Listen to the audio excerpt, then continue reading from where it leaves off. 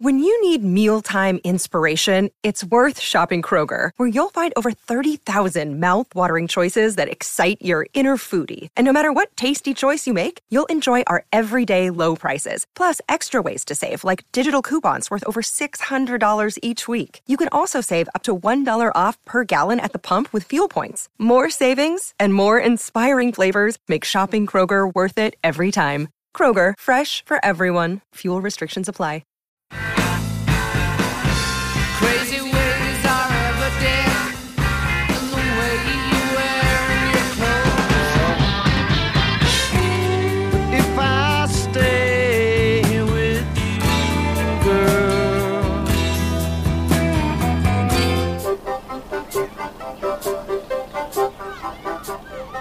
Welcome back to Almost Famous Minute, where we're discussing the 2000 Cameron Crowe film Almost Famous, 1 minute at a time. I'm Eric Nash from Feels Like Weezer. I'm Dave Forsyth from, let's say, Edge of Tomorrow Minute. And I'm Cece Pleasance from The World. I'm a comedy writer and just a lady. Yeah, welcome, Cece. Glad to have you on. Thanks. I think I became most aware of you, at least kind of recently, from Star Wars Minute, and then even more recently, you were on Bull Durham Minute. I am tearing up the minute scene. Yeah. It's pretty great. You're knocking out a wide range of genres, too, here. From the sci-fi to the sports to the rock music. Music. And David, this is your first time with us, too. I certainly shouldn't forget you, but you're kind of our unofficial co-host happening for these couple or so minutes that we're going to have you. Yeah, good to be here. Big fan of this movie, so I'm happy to do as much co-hosting duty as you need me for. So yeah, thank you. Yeah, we could always have either or both of you back at for other minutes, but this minute is minute 46 this week, and it starts with Russell getting electrocuted and ends with Marc Maron yelling at the band.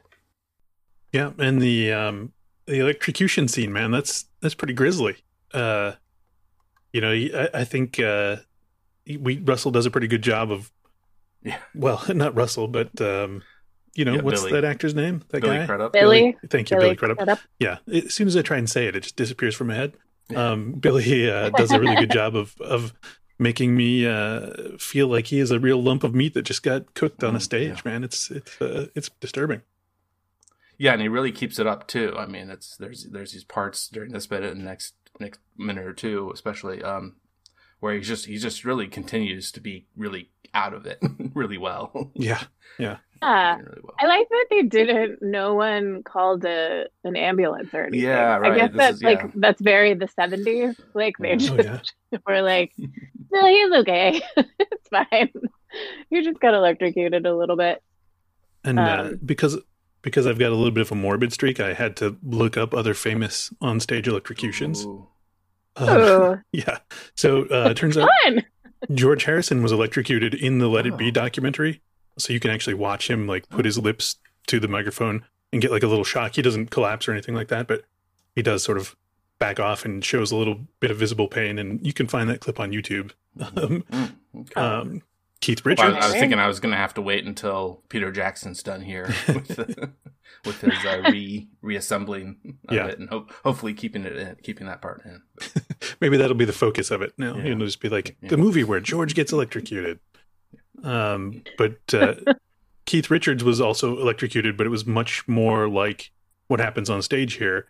In 1965 in Sacramento, his guitar bumped into an ungrounded mic stand. Apparently sparks flew and there was a loud bang, and the manager actually thought that Keith had been assassinated. They did rush him to the hospital unconscious, and he did not wake up until I think it was like later that day in the hospital. Wow. And he woke up and said, "Man, that was good." Yeah, bravo. Yeah. What a rush. I think I'll do that again. Right. I haven't seen this movie since it came out in theaters. And so I forgot everything because I have no long-term memory. And because of all the electrocution. Yeah. So when I watched the minute before I went back and like watched the rest of the movie. And I was like, oh, is he on drugs? Like, I was like, is he pretending to be electrocuted because he's on drugs? Like, I couldn't remember if there was like a drug thing. So anyway, but it makes sense that he gets electrocuted. I guess it's just like because you don't think about rock stars getting electrocuted, and it probably happens a lot less than it did in the 70s or 60s or whatever, when, you know, now that technology is pretty good. Like, but I wonder if anybody has recently. I guess you looked it up. Like, Yeah, actually, is it a thing that still happens? Yeah, for sure. There's a long string of them from the 70s, so it was definitely like we haven't quite figured out how to ground these things yet. Ace Frehley was electrocuted from Kiss, and he actually wrote a song about it called "Shock Me" later on. But there are actually people who died from electrocution in the 70s. Holy cow. Yeah, Les Harvey from Stone the Crows, which was sort of a pub rock band in the early 70s. He died in Wales from a poorly grounded mic electrocution. No. And Keith Relf from the Yardbirds died in his basement recording studio from an improperly grounded guitar, apparently. But there's actually a kind of a grisly video you can find of the band Hot Hot Heat playing an outdoor festival in Ohio somewhere in, I don't remember exactly what year it was, but it like fairly modern, like the 2010s, I think, where one of the guitar players gets electrocuted and collapses. And it's very similar to this. Like, no one really realizes what's happened until he's been laying on the ground for a couple seconds. And then, you know, the music kind of slowly fades out and everyone in the crowd is like, whoa, what's going on? And yeah, so it's still sort of a modern problem. I think trying to put on an outdoor show with, you know, weather conditions and long runs of cable across a field and things like that makes it more dangerous. But yeah. Mm-hmm. Yeah. Yikes. Wow. I didn't realize how dangerous rock and roll was. That's right. And there's other, I think, really good acting besides just Russell, you know, or Billy's.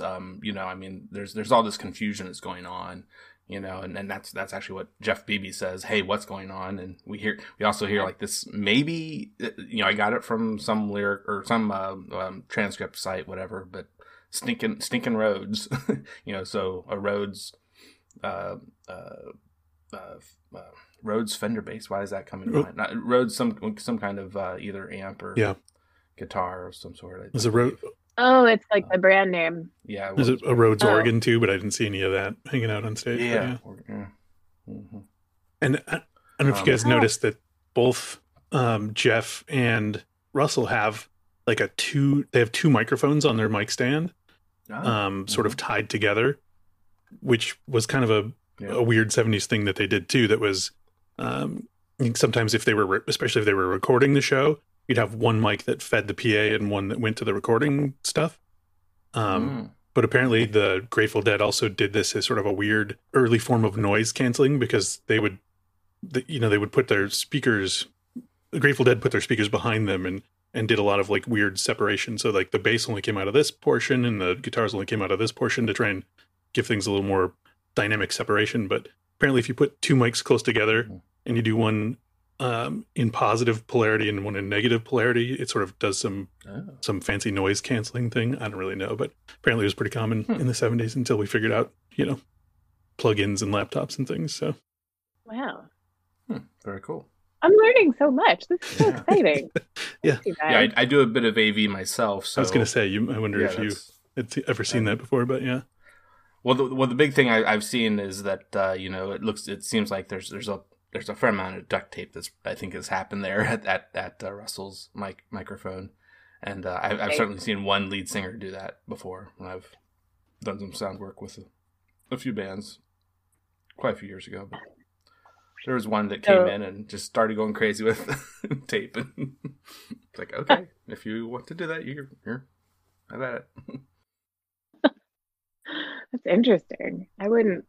It seems unsafe. Well, I don't know. Duct tape is great, I guess. Yeah, don't knock the duct tape. No, absolutely. I would never insult duct tape. I came from the South. Everything's held together with duct tape. The other thing that's at the very beginning of it is the song is ending essentially. I mean, it's not really ending. It's not supposed to end, but it ends because of everyone leaving their instruments and running towards Russell, and then certainly away, getting him off the stage. But I think in a normal fashion, I think the drums are kind of the one that kind of goes the longest. I think the drummer can just be in his own groove, and I mean, he sets the groove essentially, and. Yeah, he can't see what's happening. Yeah, right. Yeah, sometimes there's a good bit of obstruction. Yeah, some ding dongs in the way. He can't see. Ding dongs meaning drums. That's what I'm going to call them now. You know what I'm talking about, right? The hitty things. Yeah. And drummers love it when you call them ding dongers, I think, too. So. Oh yeah, they totally love that because it's very cool and rock and roll.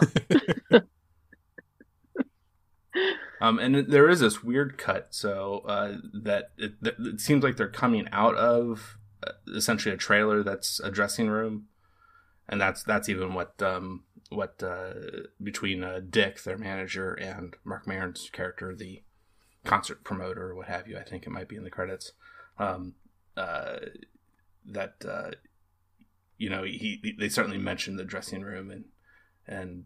That's where they're coming out of. They're actually not coming off the stage at that point. It's almost what you might think if you weren't watching it minute by minute. Yeah. But yeah, it certainly becomes apparent upon doing that. And so they transported Billy Crudup to the dressing room, and then they're getting on the bus theoretically. Right, when they have at this point assessed that he's still alive, and they should. Yeah, right. Not. He doesn't need to go to the hospital, kind of thing. Well, and at some point we see his hand kind of wrapped up. Yeah. With some. Yeah. Presumably that's probably what they were taking care of in there. Right. Yeah, I agree with you. I don't think until I started watching this minute for minute, that I realized that was the dressing room trashing that they're going to talk about. But you can kind of hear the bottles thrown around and like things kind of smashing and whatnot. So I don't know. Maybe they should have put that Foley up a little higher in the mix to make that clearer. But yeah, that's what's going on. Yeah, I didn't even hear the bottles, but it does make sense because they're not really a trash or dressing room band at this point anyway. Like they're not like, they're not like maniacs or anything. So they were just like mad because of the electrocution. Maybe that's why they trashed the dressing room. Yeah, I think that's got to be the motivation there. I mean, it's hard to even tell who. I mean, because Jeff comes right out the door, and he doesn't give any sort of indication. He's not like stomping out the door or like flailing or anything when he comes out. So he doesn't necessarily look like he was just mid-bottle smash or anything like that. So, yeah. Maybe they were just looking for something maybe they were looking for some Neosporin for Russell's hand. It's got to be in here somewhere. Tear this place apart looking for the Neosporin. Yeah. I like that interpretation, yeah. Yeah.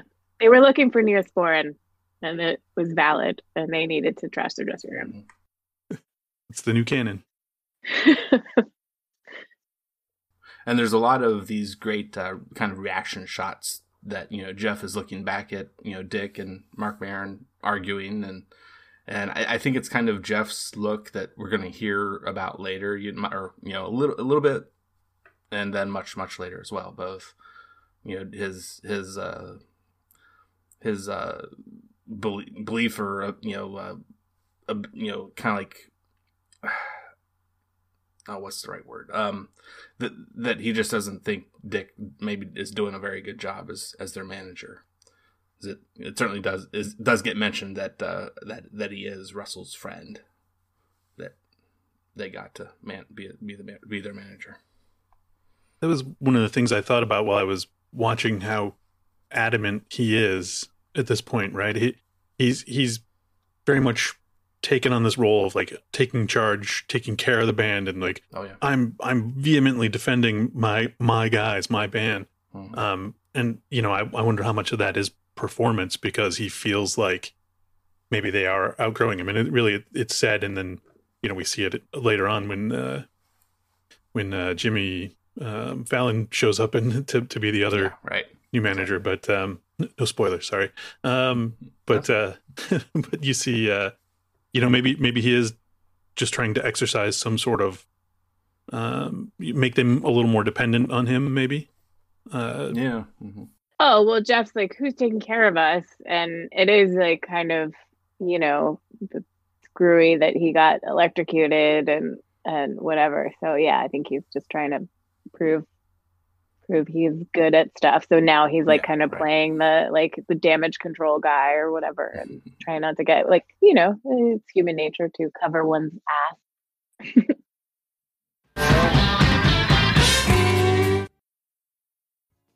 Rolling down Highway 41. Well, Mark Maron comes with he says you didn't finish your full set. It's like, what do you expect? I mean, the guy that's injured is the lead singer, or I'm sorry, not that. He's the lead guitarist, and he was going to the microphone, I guess, because he was going to do some backup vocals. But he's the main guitarist. I mean, you got the other guy, Larry Fellows. He's a bass guitarist. It's not like it's a band with two guitarists and then a bass guitarist, but it's pretty much darn near the main ingredient, the guitar for any rock band. Yeah, at this point in the movie, the idea is that Russell is like, he writes all the songs and he's really great at guitar, and he's probably also a good singer. We haven't really heard that, but like he's like, everybody loves him the most, I guess. So he probably sings on a lot of the songs, right? Yeah. And by his admission, he's, the best musician there with the most potential, right? So yeah, it was just a couple of minutes before this in the movie where he had his sort of poolside confession, right? So yeah, he's outgrown everyone musically. Yeah. I just want to talk for a moment about Mark Maron's hair in this scene because it is truly spectacular. It's like kind of like a Caesar cut, and it's like, and he's got the amazing sideburns. It's just like so, it's like the kind of 70s you don't see very often, because I feel like a lot of times when movies do the 70s and 80s, they don't get the hair as like ugly as it was. They're really like crazy, like they make like all the ladies look like Farrah Fawcett and all the guys look like whatever the cool guy was at the time. But like this is like just a great, like it's just a great hair moment. Yeah, that's like a sort of a screwed down Caesar cut with, I'd call them slim mutton chops, maybe, right? I don't. Yeah, they're not like full. Yeah, slim chops. Yeah, but the. Well, and he's without his kind of more standard, around the front of his face, his nose, lips, chin area. I mean, he's bald there. that's kind of the more usual look for him, to at least have a mustache, if not also a bit of a goatee or Van Dyke or what have you. Yeah. And I think that's probably one of the big reasons why when some people kind of find out or are told or whatever that Mark Maron's in this, that like, what? Where? I've really heard that. I mean, it's like, but then, if there are people that have listened to his podcast enough, and then has also are just happening to watch this at the time, I think too, and hear the Lock the Gates stuff. Right. So we do get that the first one of those this minute. Right. He still uses that in the intro to his to WTF pod, right? Sure. So. And that first time we hear it, so he's going, "What are you, Bruce Lee? Lock the gates." You can actually hear him say it like once more before he's even fully on screen. You kind of hear him yelling it from the back before he's come on.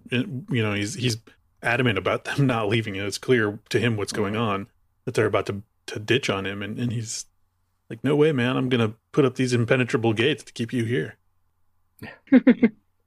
But I'm awfully sure that first time that we hear it, at least in full, the lines I was just reading, that I believe is ADR'd from and it's really just a repeat. Even it's not even ADR. It's just a loop, a copy from the one later, or one of the couple ones later, and put in because we're certainly not on viewing him at the time that we hear that one. That's when Dick is just kind of, we're inside the bus at that point, and Dick is getting on, and he even responds. I think it's put in there at that point because they shot this with Dick saying to the bus driver, "Go through the fucking gate."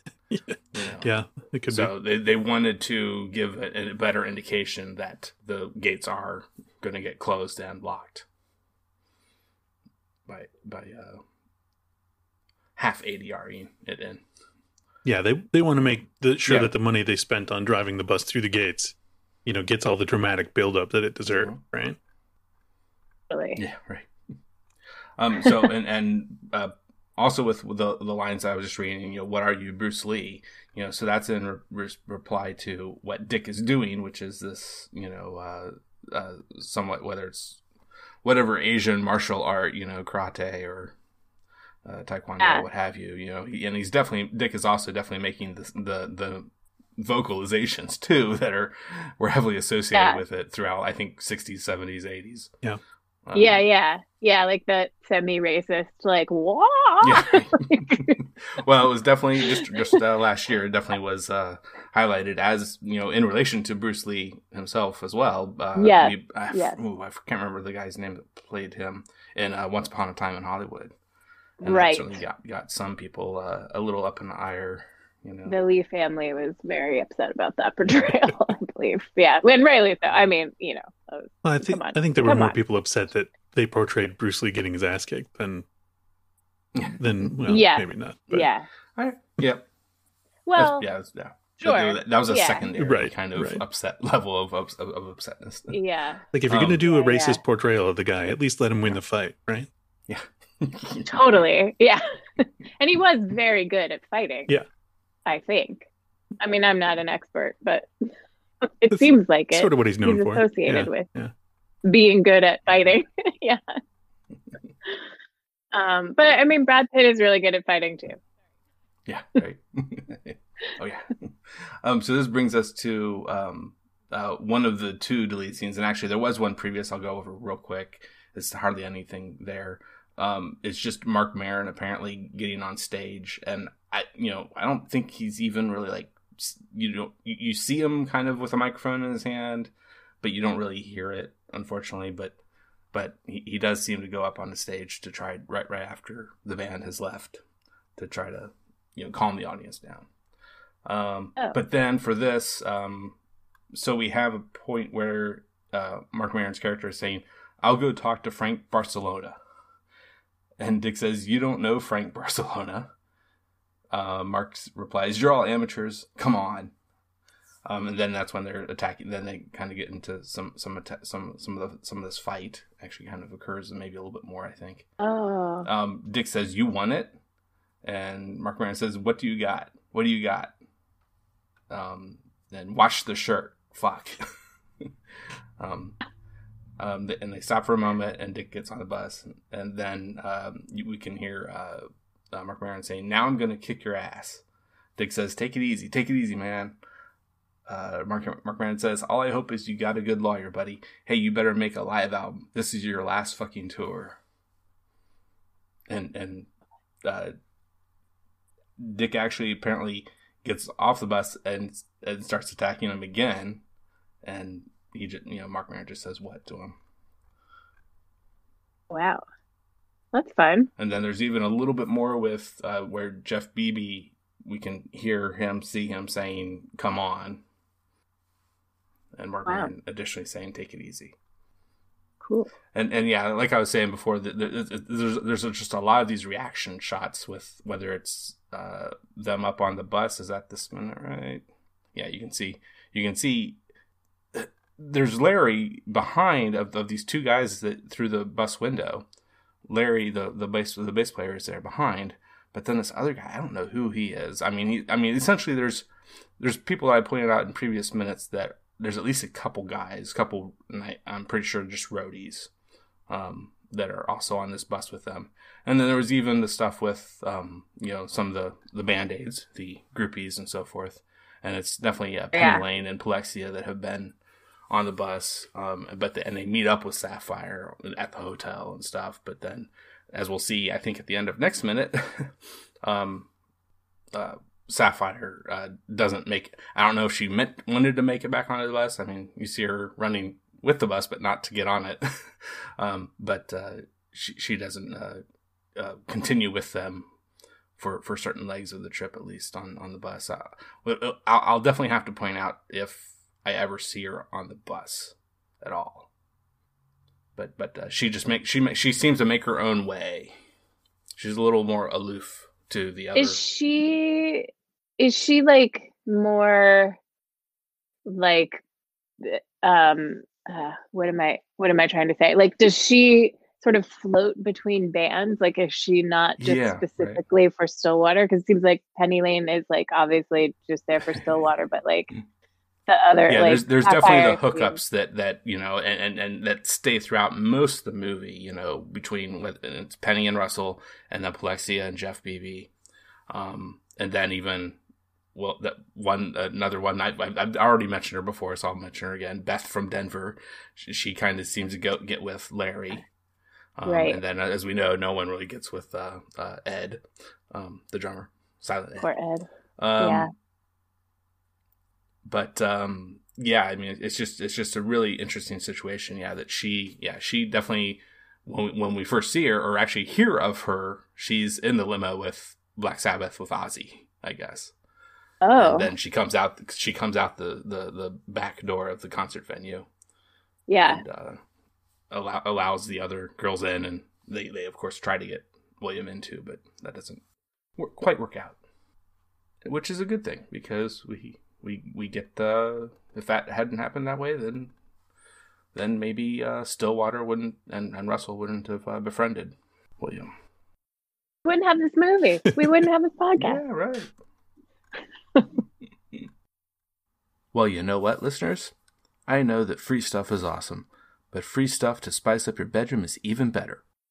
Through the Pantheon Network and this show, Almost Famous Minute, at Adam and Eve, you get to select almost any one item for 50% off.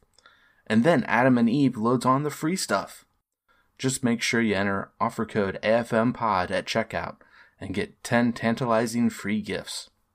You can get a sexy item for him, a special gift for her, and a third item you'll both enjoy. And on top of all that, you also get 6 free spicy movies. Yeah, that's right, movies. I know you all like movies because you listen to this podcast about the movie Almost Famous. Finally, you also get free shipping. That's right. Can't do better than that. That's AFMPod, AFMPOD at adamandeve.com. Just type in AFMPOD at checkout. It's all happening. It's all happening. So, what show is this that they're playing? Is this still them opening for, is this just them being the opening band for? It's not the Black Sabbath tour anymore, right? I feel like they've gotten away from it. I mean, if they're kind of doing their own tour as the headliners. Yeah? Okay. I think that's possible at this point. I mean, they are, that's certainly something we talked a little bit before too, about just how kind of, big are they at this point in their career. I mean, it's supposedly like this third album's coming out, and that's what they're basing this tour on. Yeah, because Mark Maron's character seems really upset, because if the opening band had cut their set short for a big arena show, I don't think people would care that much, honestly. Right. That's no biggie. Yeah, maybe they're headlining now. Yeah, it really does seem like it could be this, at least a certain a decent leg of the tour of the Southwest. It seems like it's could be a part of it, at least, that where they're the headliners, right? Because this is Phoenix, supposedly, right? Yeah. Mm-hmm. Yeah. Mm-hmm. All right. So yeah, that was one of the things that confused me, because I was like, frankly, if I was at a big arena show to see Sabbath and some sort of vaguely Southern rock 70s band was also opening for that, and they only played 20 minutes. Be like, oh, great. But Stillwater is a different story because they're great.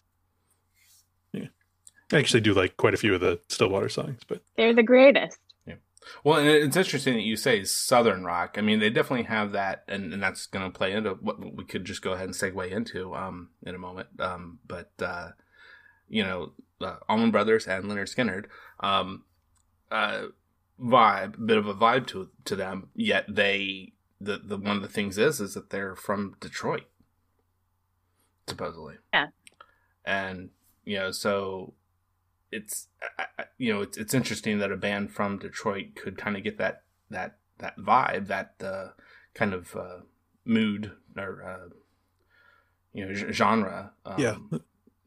Fit into that genre. But then I do have to think about a band that I feel like it's been on the periphery as being like the sixth or seventh or somewhere in that further range of what this band could have been drawing from. But the band, got named the band because they were Bob Dylan's backing band for the latter part of the 60s. And they went off on their own and did a lot of great work throughout definitely this time period, early 70s.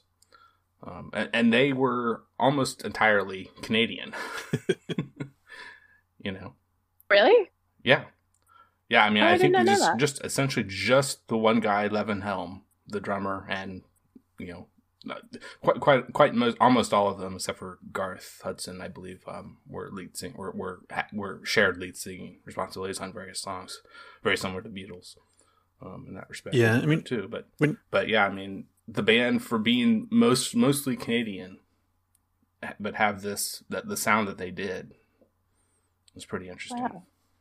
Canada has made so many contributions. When you talk about 70s rock bands from Detroit, the only thing that hits my brain is MC5, but that's like totally not the vibe they're going for here. But I guess you would also have like Bob Seger and Ted Nugent, Alice Cooper, right? Yeah, those are all Michigan bands at least. Yeah. So yeah, that's sort of in line with what Stillwater sounds like, I think. Mm-hmm. Oh, well, unless there's anything else, Cece, do you have any other notes for the Not Proper? Let's see. No, I was really focused on Marc Maron's haircut, and I would be honest with you. Well, I think if we're going to spend time on his haircut, we need to spend time on his pants too. Yeah. Yeah. Let's do that. Because those pants are weird. Mm-hmm. They're like, I don't know, sort of your tan khaki-ish looking pants, but then they have these external pockets that seem to tie into the belt loops. And there's like some piping or something. Yeah. Oh man, those are great. I was so focused on the haircut, I didn't even think about the pants, but you're right. They're just like, it's a lot. Marc Maron, it's a very short scene, but he's really killing it in this. I mean, or the folks that dressed him, obviously. It's a team of people. Do you think he's supposed to look like the cool guy of the time? Or is he just like I don't know. It is kind of, I think kind of, leading into disco of a look, maybe. Yeah. I feel like he's like the Paul Brady, like he's sort of like trying to be cool, but he's like not quite getting it, like he's like sort of a middle-aged man, although he's not. I don't think he's middle-aged here, but like he's sort of a middle-aged man who's still trying to be like hip with the kids, kind of. Yeah, he's probably supposed to be in his 40s here. I would think. Yeah, and I think your note about being on the cusp of disco here is a good one too, because this guy is like the promoter, right? The venue manager or something like that. So he's not necessarily a rock and roll guy. He's just whoever's coming to play at his place, kind of thing. So he, So he doesn't have that rock look. That's more laid back. Those chops are disco, right? Were there disco chops? I don't know. That's a good during question. Disco times, I don't know.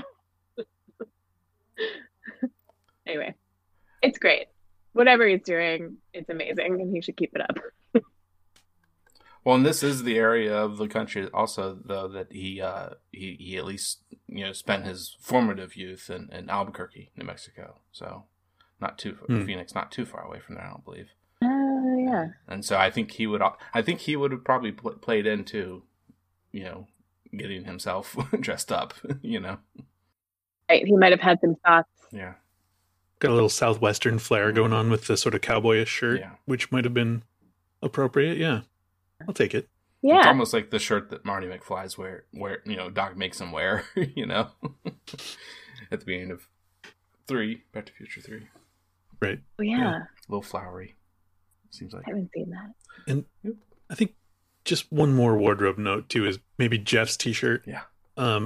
We get that sort of looks like a milk bottle kind of character that's saying "Boy Howdy." Is that what he's saying? I think. Yeah. Well, I don't know what that is from, but like if that's from a comic book, I want to read that. I'm pretty sure it's a comic book. magazine related. Okay. No, actually, it is. It's a Cream magazine, which is besides Rolling Stone, is the next most prominent magazine. Right. So it's a dairy bottle, then it's a cream bottle. Yeah. Okay. Yeah. That All makes right. sense. Look at that little guy. Oh, that's cute. Mhm. You can buy that shirt if you want. Just FYI. Oh my God, Yeah. $799 for a used vintage Cream t-shirt on Etsy. If anybody wants to spend $800, vintage t-shirt. Seems like one of those prices people set when they don't actually have the item and they don't really want you to buy it. Yeah, it does say "make an offer!" exclamation point. So I feel like they're just aiming real high. And God bless them. They deserve it. Yeah, if they were willing to hold on to that shirt for that long, they've earned a little something. Men, sister. So now we'll do with Dave our ranking. Find out from him, and then next week we'll find out from Cece what she thinks as well. But so Dave, if you can rank these 4 bands that are most commonly considered to make up the band Stillwater. So Allman Brothers, Eagles, Led Zeppelin, and Lynyrd Skynyrd. That's alphabetical order. But you can go from favorite to least, or vice versa.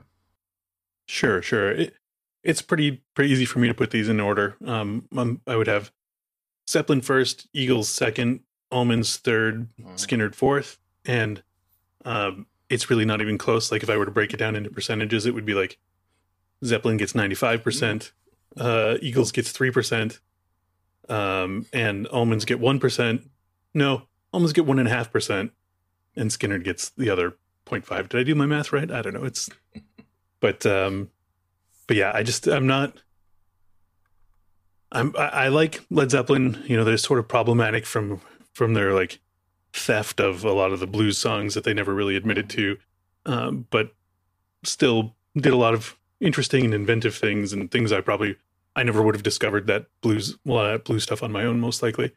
But growing up in Chicago, I had ample exposure to all the classic rock, and the Southern rock stuff was by far my least favorite. And then like if you start to read interviews with Allman Brothers members or Lynyrd Skynyrd members, and you're like, oh, these guys are pretty racist, so I'm just gonna leave them off my listening lists. So yeah, it's just yeah. So that and the Eagles probably wouldn't even get as many points as they did. There are a lot of Eagles songs that I don't hate, but each and every one of them becomes an annoying earworm to me when I hear it. But if Joe Walsh weren't in the band, their score would be even lower. I like Joe Walsh. Right. So. Yeah. Mm-hmm. But that's mine. Oh, very interesting. Yeah, and definitely the kind of Southern stuff that certainly has been in the back of my head for quite a while, since I was a teen and kind of found out a little bit, but then more recently I've heard other things too, that like the feud between Skynyrd and Neil Young. I mean, that's kind of blown up more than it ought to be, apparently, seemingly. that they both actually were on pretty good terms with each other, and Neil Young is actually the one that's kind of realized that they were just they weren't really promoting fully what they were saying, what it seemed like they were saying in their songs. Right. It's just like a diss track kind of thing. Yeah. Well, it's just going to put this out there. It's possible to be friends with Neil Young and still be racist. Yeah. So that's possible. Yeah. I agree. I would like a T-shirt that says that. Well, I've heard even really recently that our president actually has been throughout maybe most of his life or whatever, a pretty big fan of Neil Young. So it's, and he's definitely racist. Yeah, right. Exactly. Yeah, for sure. Yeah. Okay. So the only other things we should probably just definitely each of you get some good plugs in. Let the people know where they can find you, and if you'd like to have them, Cece, you can go first here. Oh, well, you can find me on Twitter at Cece Pleasance, and then I write for a show called The Late Late Show with James Corden, which I love. So you can watch that. It's on at 12:37 p.m. on CBS, but you can also check it out on the YouTube. Can you tell James to make it easier for me to see the Christmas specials of Gavin and Stacey, because I'm having a hard time streaming those at this point. Oh, yeah. I need to see that. I will. Yeah. I'll tell him. Thank you. Yeah. Is it on Netflix? I was gonna. I haven't watched it either, and I really want to. Seasons 1 and 2 are on Prime Video, I think. Okay. But yeah. like maybe even 3. I'm not sure, but where it definitely leaves you at a point where there's more, and I know it's out there. I just haven't been able to see it. They did a Christmas special this year that it was on. I don't know. I don't know where it was on. I'm a bad friend, but yeah, it does exist. Yeah, I know. And if I find out where to watch it, I'll email you. Right on. Yeah. Oh, and does that mean it's me? Yeah, okay. sure. I'd like to put a plug out there for the show Gavin and Stacey. If you haven't seen it, it's very funny. Makes fun of the Welsh accent a lot, and it's big into omelets. So, but also I do podcasts. Well, I do podcasts about the movie Rock and Roll High School and the movie Edge of Tomorrow in this movie by minute format.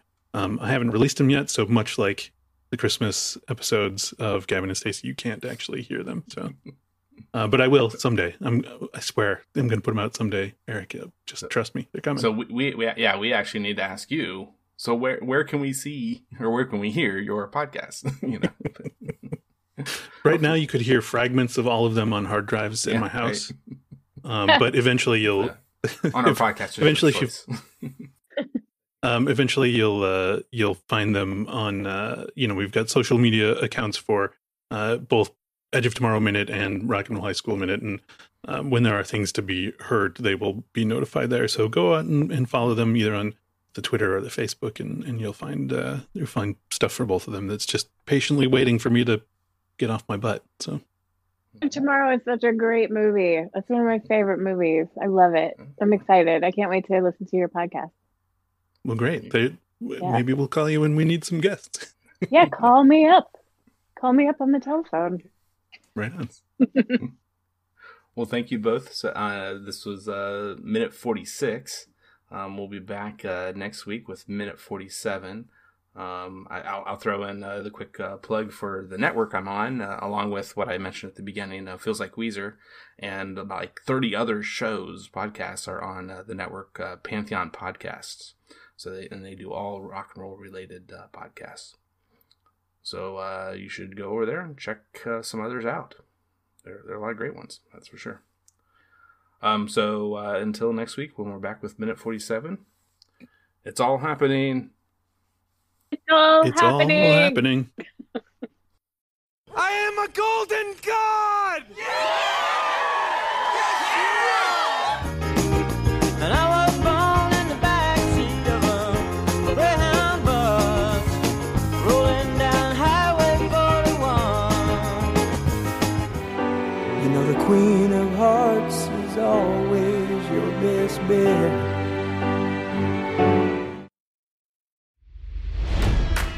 It's NFL draft season, and that means it's time to start thinking about fantasy football.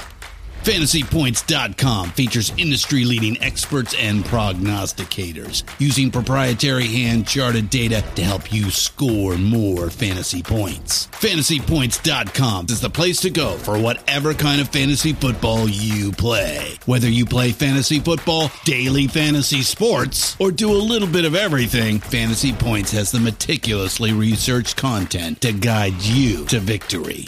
And why wait for the fall? Fantasy Points also covers the new spring football league, the UFL. Join the guru, John Hansen, Scott Barrett, Joe Dolan, and other massive names in the fantasy football universe with an exclusive offer. Use code Pantheon for 15% off any Fantasy Points package, including the all-in package, with access to every article, tool, and data nugget that Fantasy Points has to offer. That's FantasyPoints.com and code Pantheon for 15% off at Fantasy Points. FantasyPoints.com, code Pantheon. Score more fantasy points.